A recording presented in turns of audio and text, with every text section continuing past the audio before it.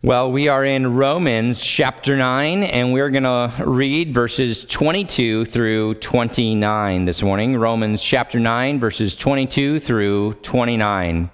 We'll be taking a little bit of a break from Romans, as next week I'm actually going to be preaching at Angel Cordoza's church in the Dominican. And so we have the rich blessing of having Pastor Matt preach.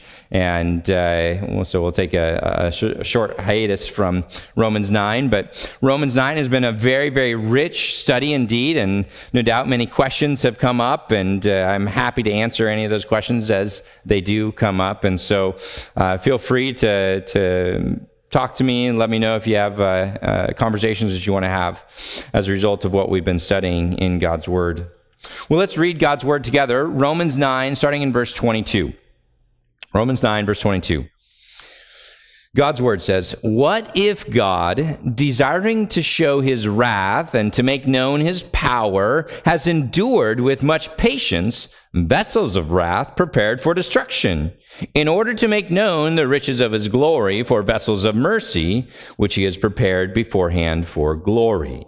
Even us whom he has called, not from the Jews only, but also from the Gentiles. As indeed he says in Hosea, those who are not my people I will call my people, and her who is not beloved I will call beloved. And in the very place where it was said to them, you are not my people, there they will be called sons of the living God. And Isaiah cries out concerning Israel, though the number of the sons of Israel be as the sand of the sea, only a remnant of them will be saved. For the Lord will carry out his sentence upon the earth fully and without delay.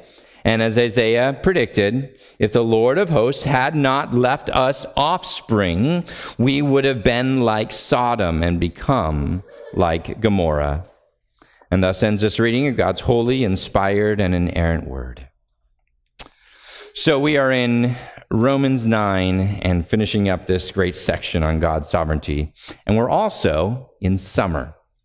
And as summer break comes, you'll remember from childhood that meant a change of pace from the grind of second grade math and fifth grade spelling tests. We all have memories of what we did to pass the long, hot days that seemed to really go on forever and ever. I mean, some of you played video games, some of you rode bikes in the neighborhood, or maybe you went to the movies or walked the mall back when that used to be cool. And of course, if you had good parents, you were given a list of chores to accomplish most days. I'm sure you also remember that it took a bit of motivation to get you up and moving, to get you to sort out your laundry, to vacuum the floors, to clean the bathroom, or mow the lawn, or whatever it is. There's always 100 good reasons that you would have why you didn't need to move right then and there. Why doing your chore later would be just so much better. If you could only finish the thing that you were doing, if you could only do these other things when it was later in the day and it was cooler in the evening. And I'm sure it isn't too hard to remember your excuses both got you into trouble and kept you from doing everything that you were supposed to do. The fact of the matter is, your parents' request to help out a little more around the house wasn't intrinsically motivating. You didn't hear the sweet, melodic, Mary Poppins-esque voice of your mother and jump right to work, right? You probably groaned and were like the sluggard from Proverbs, putting his hand in the dish and too lazy to bring it back to his mouth. Then you contrast that with the offers to go to the beach, or to go to a concert, or go swim at your friend's new pool, or play a brand new video game, and sure, you were ready to go. I'm sure you remember what it looks like to be extremely motivated, to spring into action and to move as a child. It's not that you don't love your parents, but you've certainly heard their commands to do the normal things like chores 100 times. And the same old isn't always motivating us to get up and move. You get up and move for the things you really, really want to do. You know, I think the reason why we don't get up to read our Bibles, The reason why going to church on Sundays can sometimes be a chore, or sharing the gospel with unbelievers can be so scary, it is pretty simple. It feels almost like a chore. It's something we do only after we're done doing the things we really want to do. God's voice seems so plain and ordinary, and a little bit like your mom reminding you to clean your room by the end of the day. In fact, some of you might be more motivated to clean up your house than you are to worship God. But then you run into things in the Bible like Romans 12:1. Go ahead and go there. It's a couple pages to the right.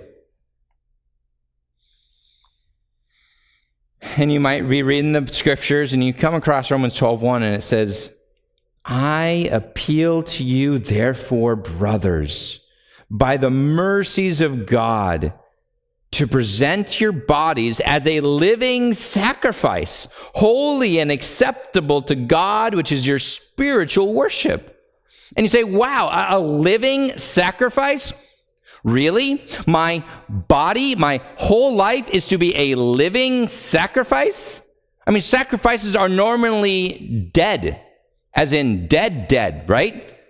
And so this inventation of this whole concept that Paul has here, this living sacrifice, is this concept that you are to die to what you want and then live your life as if every moment is to live for the glory of God.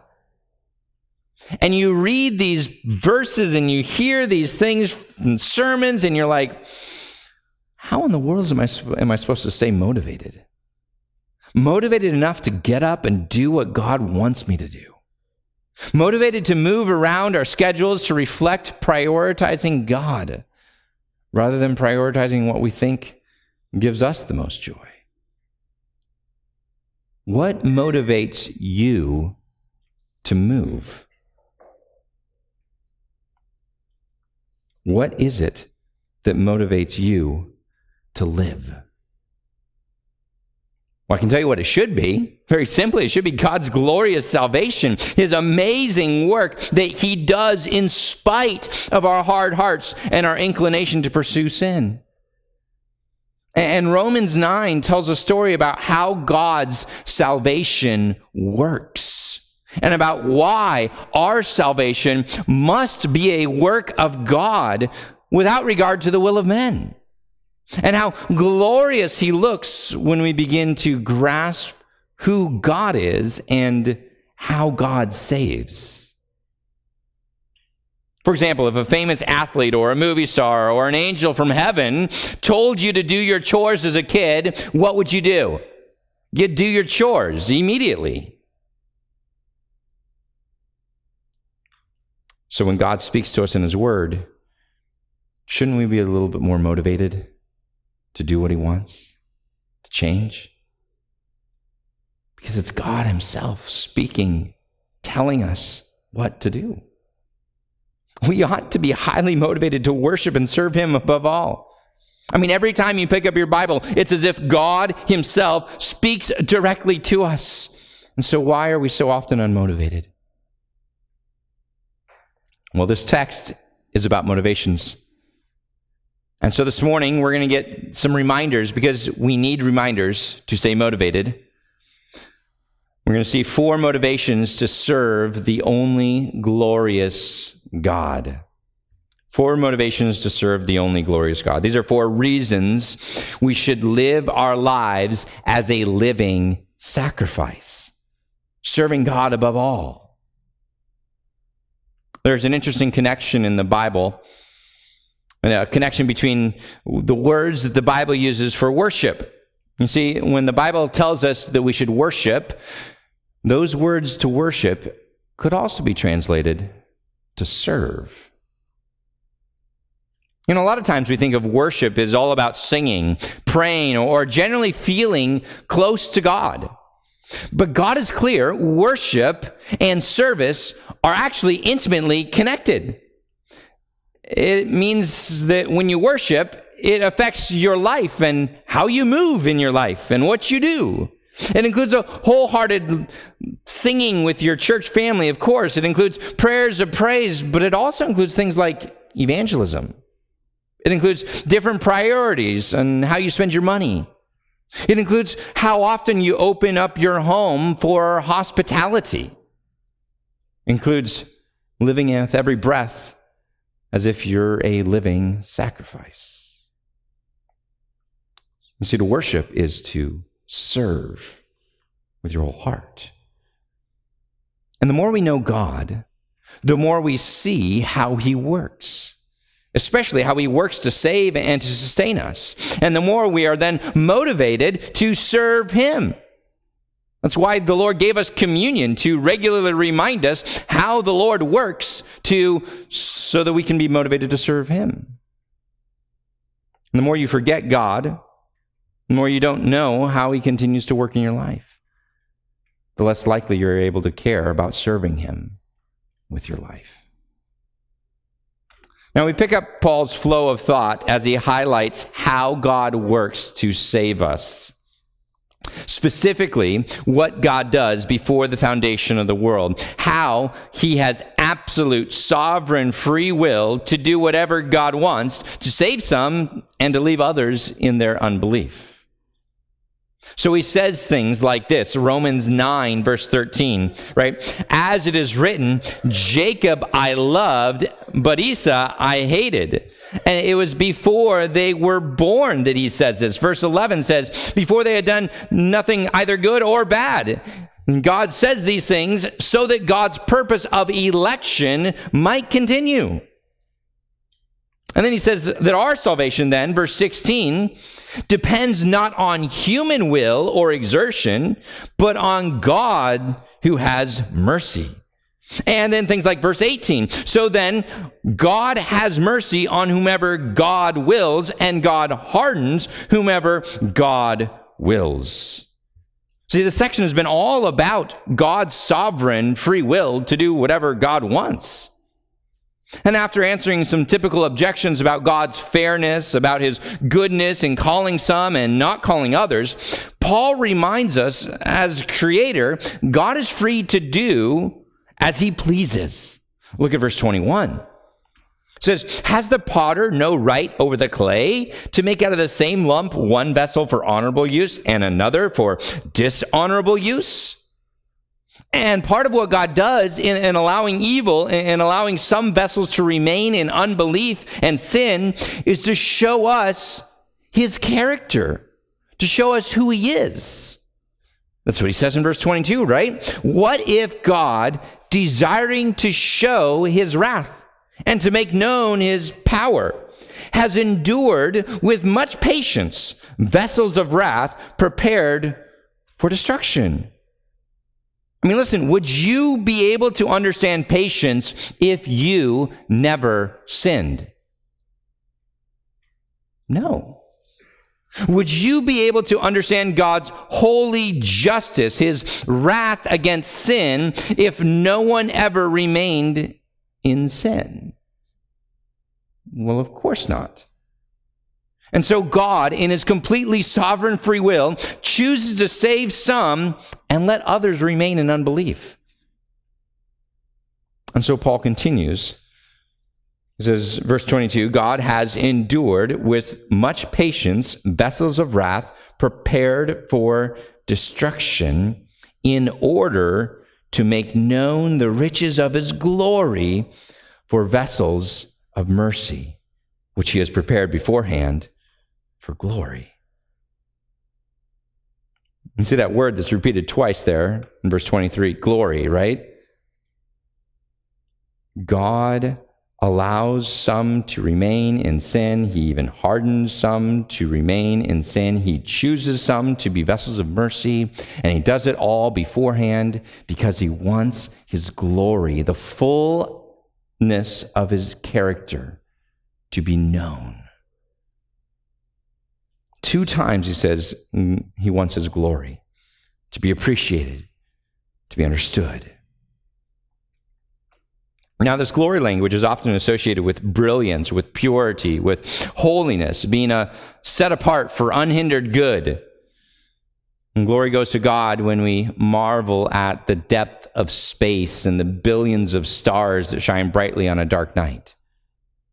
Glory goes to God when you stand on the edge of the Grand Canyon. Glory goes to God when we recognize who he is, when we see his power, when we see his authority, and when we see his goodness. So when you stop to consider that you are a vessel of mercy, someone who deserved God's wrath but has become his child, glory then goes to God. Our salvation is so incredible. 1 Peter 1:12 tells us the angels long to look into the glory of God as it's shown in our salvation.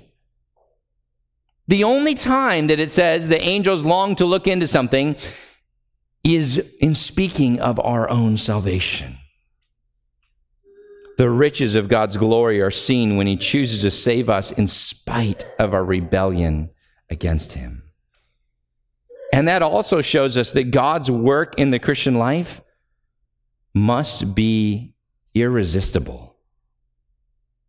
You see, God will always save and God will always sustain all of those that he purposes to become his children. Listen, it's not like God tries really, really hard to save us, and we somehow thwart God's best plan to save us by making a few bad choices and end up not being saved. God is the creator, and when he wants to do something, including save people, it happens. He does it. And so we say his gracious saving work is irresistible and glorious. Another way to put it, when he calls us to be his children, that salvation call is effectual. It's certainly going to happen. And so our first motivation to serve the only glorious God is God's calling is effectual. Number one, God's calling is effectual, meaning it is certain to happen exactly as God intends at the exact moment that God intends. Now, at this point, we need to distinguish the general gospel call and God's effectual call to save the elect. Okay, there's two types of calling, all right? First of all, you got the gospel call. The gospel call is the proclamation of the gospel that goes out to anyone who would hear the message preached. You might remember this many times in the scriptures. John the Baptist would go before the Messiah as the forerunner, and he would preach the good news of a Messiah coming, and he would encourage people to repent and believe in this Messiah. And so he generally said, this is what you need to do to everybody. And anytime you preach the gospel, anytime you explain the gospel, that's a general gospel call that goes out into whoever would hear it.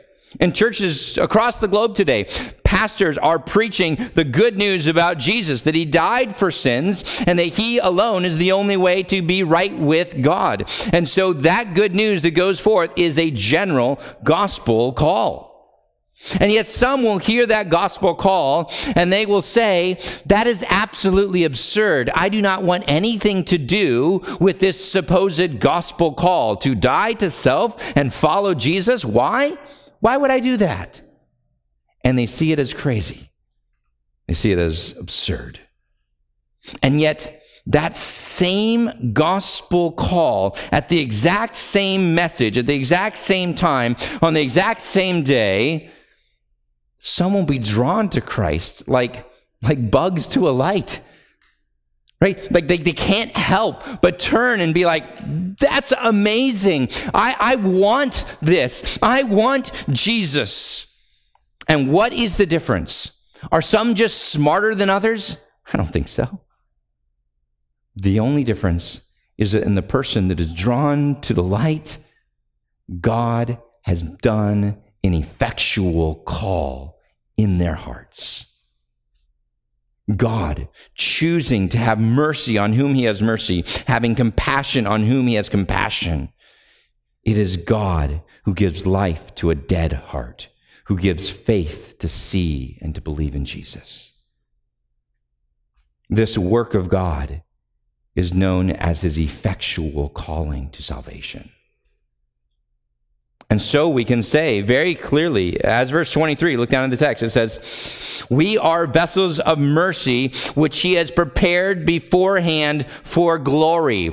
The implication is that God plans beforehand that we will be saved. We're crafted with this concept that we will be his children forever. And he continues to reiterate that this is a work of God, because he says this in verse 24, even us vessels of mercy, whom he has called. You see, all vessels of mercy have heard both the general gospel call and God's effectual call in our lives, simply because we're saved. This isn't the first time Paul's brought up God's certain effectual calling. I mean, go back to Romans 8, verse 30. Romans 8, verse 30. Read that verse with me. And those whom God predestined, he also called. That's our word again. And those whom he called, he also justified. And those whom he justified, he also glorified. And this is described as an unbreakable chain of events. The way that he repeats these words and kind of connects them, he's saying predestination leads to calling, which leads then to justification, which then leads to glorification. Meaning that your salvation is all of God from before the time to the end of time.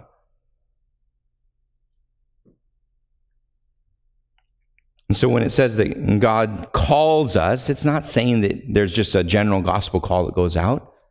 This is God effectually calling those whom would become his children. And how do we know that? Because what's the very next thing after God calls us? He justifies us. He declares us right before his eyes.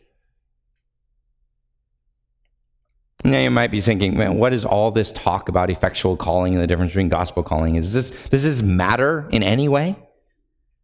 It's a question that you should ask. And as Paul asks that question, he looks out at a church that's struggling through trials. Things like government-sanctioned persecution, loss of property. Soon, in a couple years after he writes this, loss of life. And he says, the fact that your salvation is based on God's work at the beginning means that he'll be certain to bring you through to the end, come what may. And so Paul asks the question, verse 35, Romans 8:35, who shall separate us from the love of Christ? Shall tribulation or distress or persecution or famine or nakedness or danger or sword? And he answers it so clearly in verse 38 and 39. For I am sure that neither death, nor life, nor angels, nor rulers, nor things present, nor things to come, nor powers, nor height, nor depth, nor anything else in all creation will be able to separate us from the love of God in Christ Jesus our Lord. So know that you are saved because God turned the gospel message of Christ crucified for your sins from something foolish, from something that you didn't want, something you dismissed or simply ignored, into something that you quite literally can't live without. And if God has given you eyes to see and a heart softened to the glories of serving the God of peace, then that same God will always bring you through to the end. Oh, beloved, that's the point of the doctrine of election. It's there not to be quibbled over. It's there to be an encouragement to us that God will bring us through to the end because he's the one who started it. And nothing can change God's hand. And so we are comforted. And we say, when I am weak, then God is strong. We're emboldened to share the gospel. For it's through God's servants proclaiming his gospel that God effectually calls unbelievers to faith. I mean, who doesn't want to be a part of that process? We just need to be simple and faithful to evangelize. And some of you guys are going to spend some time with family in the coming weeks, right? You guys got maybe a 4th of July picnic or barbecue or something. I'm going to challenge you, okay? try to get out of that kind of cycle or circle of complaining that goes on when you get together with the friends and family that you know, complaining about maybe politics or weather or how the inflation is going or whatever it is that you guys like to complain about as a family, right? And move to share the gospel again, or at least talk about how you are so grateful for what God has done in your life. I mean, we can use these times to glorify God, not necessarily just complain about the things we like to complain about. And perhaps this time, God will use your gospel encouragement to effectively call that unsaved family member. See, once we realize that God's effectual call will always save no matter what, you're going to be motivated to move, aren't you? To live for Christ, to serve him, and to trust that God will be faithful to finish what he starts. So be motivated. Share his gospel of grace. Second motivation, number 2, God's salvation extends to all peoples. Second motivation, God's salvation extends to all people. Now, one of the fascinating stories behind the writing of Romans is what happened to the church in Rome before he writes this letter. You see, all the early Christians in Rome were Jews who either heard Jesus in the final weeks of his life, or they heard the apostles who preached the good news about Jesus on the feast days and the 40 days after Jesus' resurrection. And so the church started in Rome shortly after visitors from Jerusalem returned back home to Rome, and after the Jewish feast of Pentecost, within, 3 months after Jesus rises from the dead, there's a church in the biggest city in the empire. Once the first Christians came back to Rome, quite a few Jews very quickly embraced Jesus as their Messiah, and some prominent Jewish synagogues essentially became Christian churches overnight. I mean, imagine how controversial that would become. If all of a sudden the Jewish synagogue, somewhere in West Bloomfield, all of a sudden becomes a Christian church. I mean, that would kind of shake up things a little bit, wouldn't it? And over the next 15 years, the fights between Jewish Christians and Orthodox Jews would get quite ugly and occasionally violent. Eventually, the problem in the Jewish sector got so acute that the emperor took note. The church problems are bad when the emperor takes note of what's going on. And we know all this because Roman historians tell us that Emperor Claudius decided to banish all Jews from Rome in AD 49, all because they were arguing about someone named Christos, the Christ, the Messiah. Acts 19 tells us similar things were going on in Ephesus and other parts of the empire. And so in AD 49, most Jews leave Rome. And that meant that the churches changed literally overnight. They got much, much smaller and almost entirely Gentile. No problem for God, though. For several years, churches in Rome thrive under Gentile leadership and Gentile membership, and they continue to meet in the old Jewish synagogues that they had been meeting in for a long time. And still other churches migrated to Gentile parts of the city. And all is pretty good in the churches of Rome until Claudius, the emperor, dies, and Nero becomes emperor about 5 years later. And as soon as the emperor dies, all of the other emperor's laws are reversed, and Jews are allowed back into the city. And you might think, that's a good thing, right? Well, the Jewish Christians return, and they expect to rescue fledgling churches, only to find thriving churches. Former pastors find themselves replaced, and it's not as simple as just reinstating old leadership. There's a completely new church. And as Gentiles begin to study the scriptures, they realize that a lot of the Old Testament language used to describe Israelites is now applied to the church. and that Jews and Gentiles alike are adopted into God's family. That Jesus is not just the Messiah of the Jews and a few Gentiles. He's the Savior of the whole world, from every tongue and tribe. Well, that didn't sit so well with Jewish Christians, and it especially didn't sit well with Jews who had rejected Jesus. So knowing this conflict, a couple years after these Jews go back into the city of Rome, Paul writes this letter to Rome that we have in our Bibles. And he gives a defense for the gospel and how it is that Gentiles have come to participate in the same blessings of salvation originally that had just been offered to the Jews. He rehearses some of the blessings given to the Jews that are now true for the church at the beginning of chapter 9. It's a theme throughout the book, but 9 through 11 is particularly emphasizing this theme. Look at the beginning of chapter 9, verse 4. He speaks of Israelites. He says, they are Israelites, and to them belong the adoption. But wait, Paul, you just said that all Christians, Gentiles included, were adopted. Yeah, he had. He just said that. And then he says, the glory belonged to the Israelites. Well, now it says that we will receive glory through Jesus. Doesn't matter whether you're Jew or Gentile.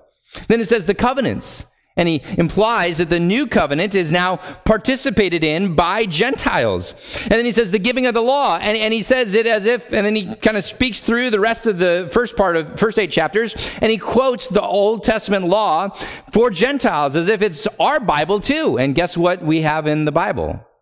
The Jewish scriptures. And he continues, he says, the worship, it used to be that the only worship of the one true God happened in Jerusalem through the temple and through the Jews. But now, Jesus himself says, those who worship will worship me in spirit and in truth, and can happen anywhere, and it's for Gentiles too. And then he continues, and the promises. There are certainly many promises that he had just talked about, how nothing will separate us from the love of Christ. And so he rehearses some of these promises that had originally been given to Israel, and now Gentiles have these as well. And so he wants to point out that there's no way that God's effectual call is limited only to Jews. So he speaks of Christians as vessels of mercy, called by God, whether they're Jew or Gentile.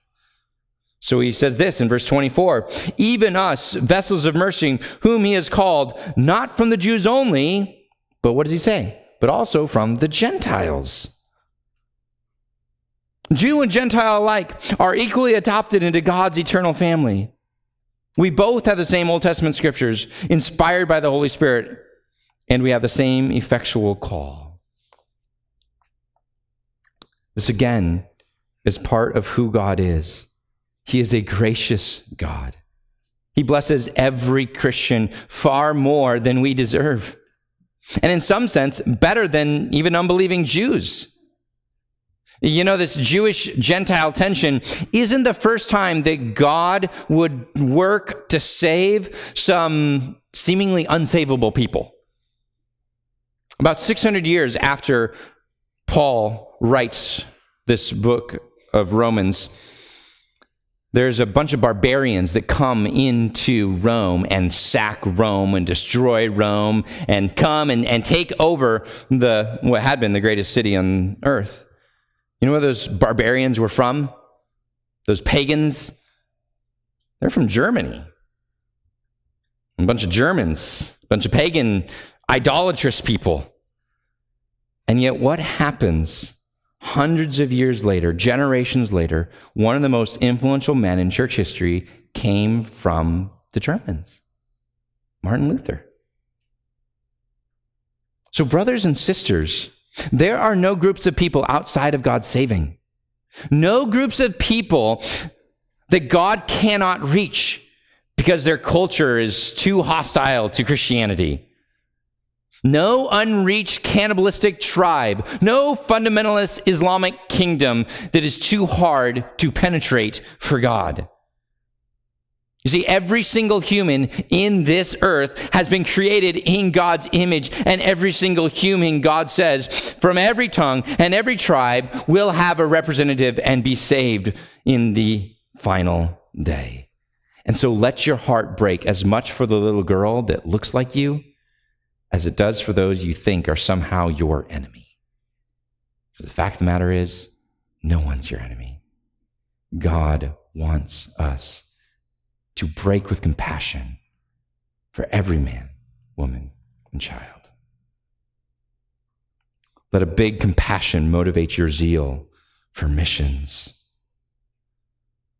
The fact of the matter is, God is in the business of turning foes into friends, turning enemies into family.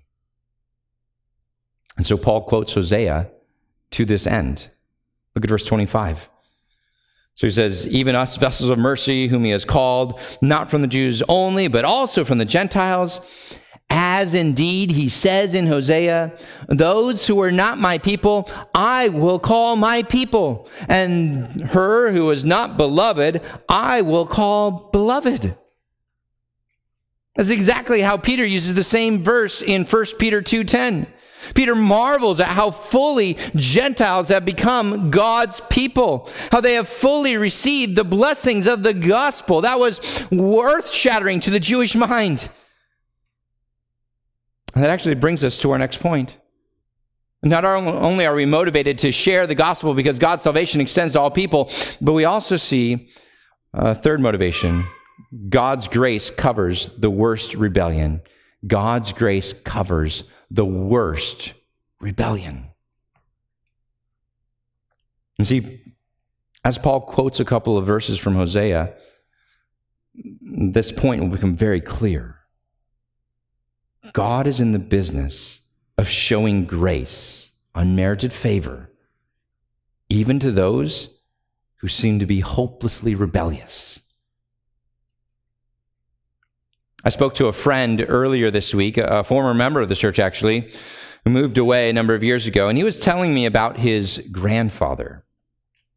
He lived his life as an atheist, not just an agnostic, not just someone who says, well, we can't really know for sure. No, this was someone who wasn't mildly against Christianity or mildly interested in Christianity.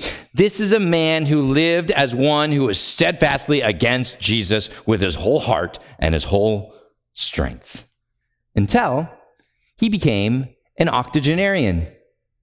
In his mid-80s, this man finally became a Christian. Dozens of years, countless prayers, and multiple attempts at sharing the gospel, and this old man became a Christian. And it's not like he became a Christian, prayed a prayer, the next day died. No, he's still alive. He's kicking 6 years later, and he's now in his 90s, and he repeatedly says that his zeal to follow God has never been brighter than it was today. He is near constant reading of the Bible and other excellent Christian literature, he says, is simply making up for lost time. Why?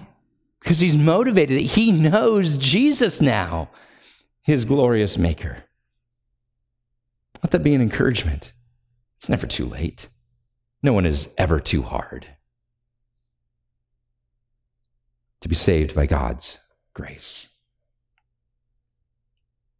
And so Hosea highlights God's amazing grace in verses 25 and 26.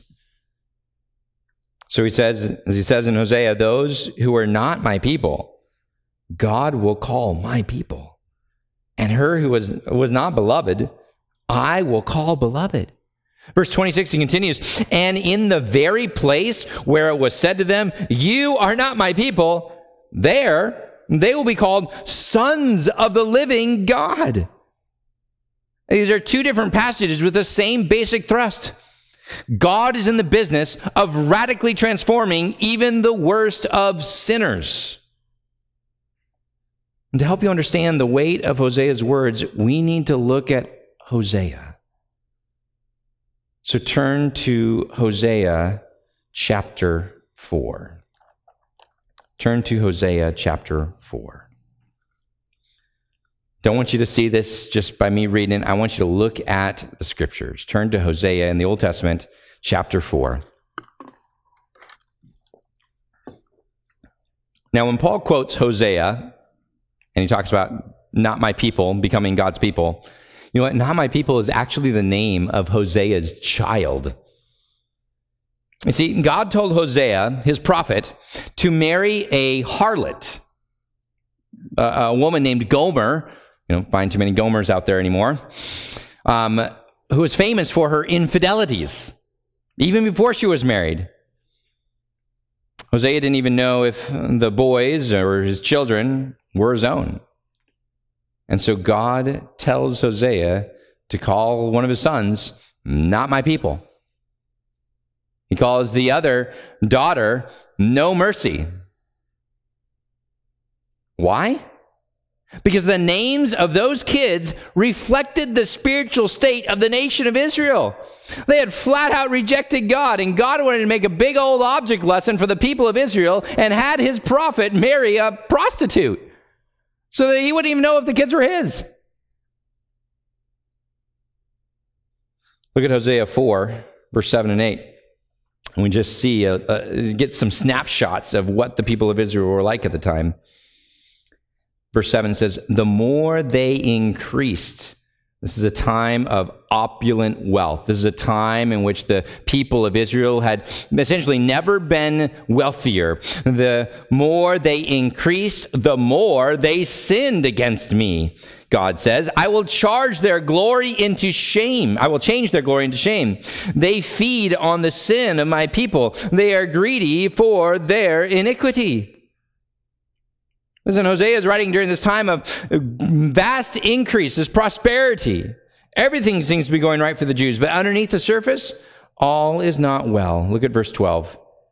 My people inquire of a piece of wood. What does it mean to inquire? Like they're asking for help. They're asking for this piece of wood to tell them something. My people inquire of a piece of wood, and their walking staff gives them oracles. What's an oracle? It's a prophecy. So this walking staff gives them some sort of oracle here. And he continues. He says, for a spirit of whoredom has led them astray, and they have left their God to play the whore. They sacrifice on the tops of the mountains and burn offerings on the hills under oak, poplar, and terebinth because their shade is good. Therefore your daughters play the whore and your brides commit adultery. This is both talking about spiritual whoredom and literal whoredom, because you see what was going on in the high places was all sorts of pagan worship practices. And there's a couple of different ways that those took shape. One was the typical way of essentially having a brothel on the high place. Remember how the Kings and the Chronicles say, oh, but they didn't take away the high places. You know what was going on in the high places? Basically a brothel, okay? You know what else was going on in the high places? They would have like these halls or these outdoor gathering feast places where they would feast and worship Baal or Asherah or some other pagan god. Sometimes they would worship they'd say, oh, I'm worshiping the one true God in the way that, these other people used to worship Baal. But they're all confused in their mind. And so Hosea is sent to help them understand that going to the high places again and again and again is doing them no good. Go to Hosea 10. Hosea 10, verse 1. Here, Israel is described again in her prosperity. Israel is a luxuriant vine that yields its fruit. The more his fruit increases, the more altars he built. As his country improved, he improved his pillars. Right? These pillars are the ways that they worship these fake gods, likely Asherah poles and other monuments to fake gods. Israel got more money, and so they did the things that they thought would make them happy. Putting money into the brothels, putting money into the feasts to the pagan gods. It's like they've been given more resources, so they spend it on things that they hope will make them happy. And get this, they're still going through the motions of Yahweh worship. They still claim to follow him. So Hosea indicts them. Go to Hosea 6, verse 4. Hosea 6, verse 4.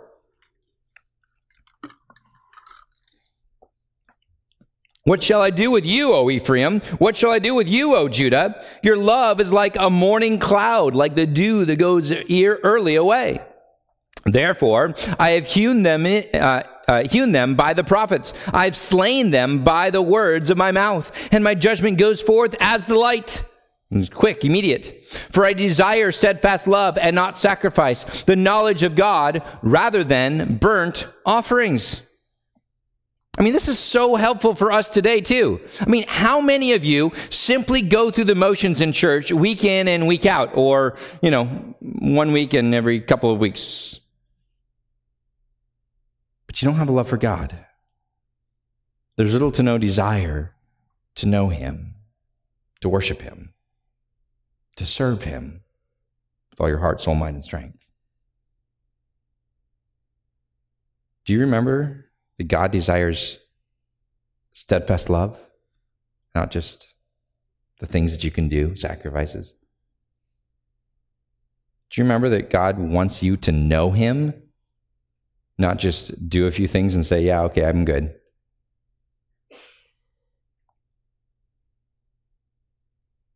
In spite of this ongoing rebellion, in spite of such high-handed and obvious hypocrisy, when God wants to work with people, he's going to get a hold of those people.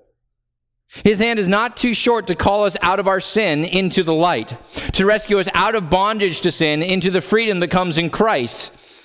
And that should be a great hope for us as we might be convicted at times as we read God's word, because God will be faithful to continue to work in us. God's grace for the Christian is astounding, given that we are so often like Israel and marked as the worst of rebels. To picture God's marvelous grace, his undeserved favor for us, God instructs Hosea to show grace to his adulterous wife, Gomer. Go to Hosea chapter 3, verse 1. And Yahweh said to me, go again, love a woman who is loved by another man and is an adulteress, even as Yahweh loves the children of Israel, though they turn to other gods and love cakes of raisins. And he's not saying that you can't have raisins. Cakes of raisins were something they used in like Baal worship. It's like a Baal cake, okay? Just put that aside and you get the picture, right? God tells Hosea, go take Gomer again. Then he says, verse 2, so I bought her for 15 shekels of silver and a homer and a lethech of barley. Hosea buys his wife Gomer again at the slave auction. She didn't come back. She had left for some time and gotten so deep into things that she was now essentially owned by someone else. And up as she's at the slave auction comes a familiar voice bidding on her as Hosea purchases her again. He calls her out of sin. He calls her to a changed life, to forsake her ways and to cling to her husband. Verse 3, and I said to her, you must dwell as mine for many days. You shall not play the whore or belong to another man. So will I also be to you. There's a plea to turn, a plea to repentance that God works in the people that he chooses. And so he writes our quote from Romans 9, chapter 2, verse 23. I will have mercy on no mercy. I will say to not my people, you are my people. And he shall say, you are my God. And we know this ultimate grace comes through Christ because Hosea is very clear about that too. Hosea 3, verse 5. Afterwards, the children of Israel shall return and seek Yahweh, their God, and David, their king, and they shall come in fear to Yahweh and to his goodness in the latter days. That King of David that one day will come and rule and reign is none other than Jesus Christ. Oh, beloved, do you see your sin as serious before God? Or are you like Israel, trying to be in the world and still worship the one true God on the side when you have time? See, once you realize that every single one of your sins puts you square in the category of harlot, unfaithful bride, then you'll finally get God's grace that is ours in Christ. The greater the debt, the more gratitude we show to the Redeemer, to the one who paid it all. And what becomes clear in the New Testament now is that it is not just a salvation available to the Jews, as Hosea prophesied, but these very same promises of grace to the rebellious are given to those from every tongue and tribe. When we start to see the depth of God's grace, we are motivated to move, to start living differently. That was the point of Hosea, and why Paul brings Hosea's story forward into Romans 9. And so we see very clearly, number 3, God's grace covers the worst rebellion. When you get that, and then you get that you are part of that worst rebellion, and you see God's grace, then we also are motivated by point number 4. God's deserved wrath makes salvation sweeter. God's deserved wrath makes salvation sweeter. Turn back to Romans 9 as we finish up. Our final point is very much related to God's amazing grace, but it looks at it from the opposite perspective. Instead of being motivated by God's grace, we also need to focus on what we actually deserve. And like Israel in Hosea's day, we deserve God's wrath. Instead of focusing on how Gentiles are able to receive the same blessings of salvation, Paul shifts back to the Jews. Remember, he's got a mixed crowd here, and he explains that a remnant of believing Jews was in God's plan all along. Look at Romans 9:27. And Isaiah cries out concerning Israel, though the number of the sons of Israel be as the sand of the sea. In other words, though many Jews are in this world, only a remnant of them will be saved. For the Lord will carry out his sentence upon the earth fully and without delay. Verse 28 explains what should have happened. It basically turns our typical questions on their heads. Instead of asking, how can God be fair to elect some and not others? Perhaps the better question is, how could God be gracious to keep any remnant alive? Shouldn't judgment come without delay on the wicked? Verse 28 says, for the Lord will carry out his sentence upon the earth fully and without delay. How come such obvious rebellion is allowed? Very simply, God desires a remnant to remain. He says, although the number of the sons of Israel be as the sand of the sea, only a remnant of them will be saved. He's holding back his just wrath. And it's highlighted again in verse 29. And as Isaiah predicted, if the Lord of hosts had not left us offspring, a remnant, we would have been like Sodom and become like Gomorrah. Totally and completely wiped out, fully and justly objects of his wrath. That's what Israel deserves. But there's still a remnant, even today, of believing Jews, for God is not done with his people. Applying that principle to all of us, we need to remember what we deserve. And it always makes salvation so much sweeter. You might ask, am I really all that bad to be wiped out like Sodom and Gomorrah?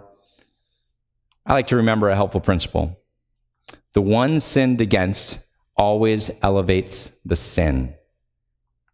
In the movie American Gospel, there was an illustration of what would happen if you scratched different cars. Okay, and this helps us understand that when you sin against something greater, the greater the sin. So if I go to the junkyard and I carve my name into a 1983 Buick, is anyone going to say anything? Probably not. If I go and carve my name into my my slightly used minivan, will somebody say something? I'm sure my wife will say something. And if I go to the Ferrari dealer and carve my name in the hood of a brand new $450,000 Ferrari, will someone say something? Oh, absolutely someone will say something. And I'll probably end up having some massive fine or even go to jail for a bit. The one sinned against always elevates the sin. And so we should realize even little lies, short, lustful glances, those are an affront to the holy God. That's why it is so vital to realize what we deserve. God's deserved wrath makes salvation that much sweeter. The same point permeates a song that we sung earlier, Rock of Ages. The second verse says, "Not the labors of my hands can fulfill thy law's demands. Could my zeal no respite know?" In other words, could I just keep on going and going and going and doing everything I can to do everything for the Lord? Could my tears maybe forever flow, maybe prove to God that I'm really sorry over my sin? All could never sin atone. None of that could cover my sins. Thou must save me, and thou alone. And the end of verse 3. Foul I to the fountain fly, wash me, Savior, lest I die. Rock of Ages, our eternal glorious Savior gave us his double cure, saved from wrath, to make me pure. You want to stay motivated, to move, to serve God with all that you are? Remember what you deserve. Remember God's grace. His gift of Christ then will be so much sweeter. Staying motivated to serve God isn't about whipping up our emotions, but better knowing God and how he works. Communion is how God instructs us to remember these things. And every time we take the Lord's Supper, we prepare with these 5 looks. We always look back at the cross work of Christ, because we remember that as Jesus' body was broken and blood shed, so we look to then the only sacrifice that could ever be in our place, that could ever be sufficient to cover our sins. So we look back at what Christ has done, but we also look up, because we remember that we now have access to God, the eternal, holy, glorious one, because of what Christ has done. And as we take these elements, we're remembering that we now have intimate access to our Heavenly Father. But this feast is also a time of introspection too. And we look within and we remember that we deserve God's wrath, and yet God is gracious and covers us. And to the fountain we fly to be washed by the Savior. And we also look around. As the we who are many partake of this one body, we celebrate how God has brought us together from all different walks of life and nations and nationalities. We celebrate that God's work of salvation extends to all of us from all over. Some of us even have multiple generations to thank God for in his grace. And finally, we look forward, anticipating that great day when the Lord returns. And so we rejoice as we celebrate the goodness of God, and we stay motivated to serve him as a living sacrifice. Let's pray. Heavenly Father, we thank you for this glorious opportunity to spend a few moments remembering what you have accomplished on the cross. And we pray, Lord, that you would help this time of introspection, this time of remembering your work, this time of remembering your constant mediatorial access that you provide us, and this time to remember that you have blessed us with a church family, and this time to remember where we have glorious and certain hope. I pray that you would use this time to instruct us, to motivate us to live for you. In Jesus' name, amen.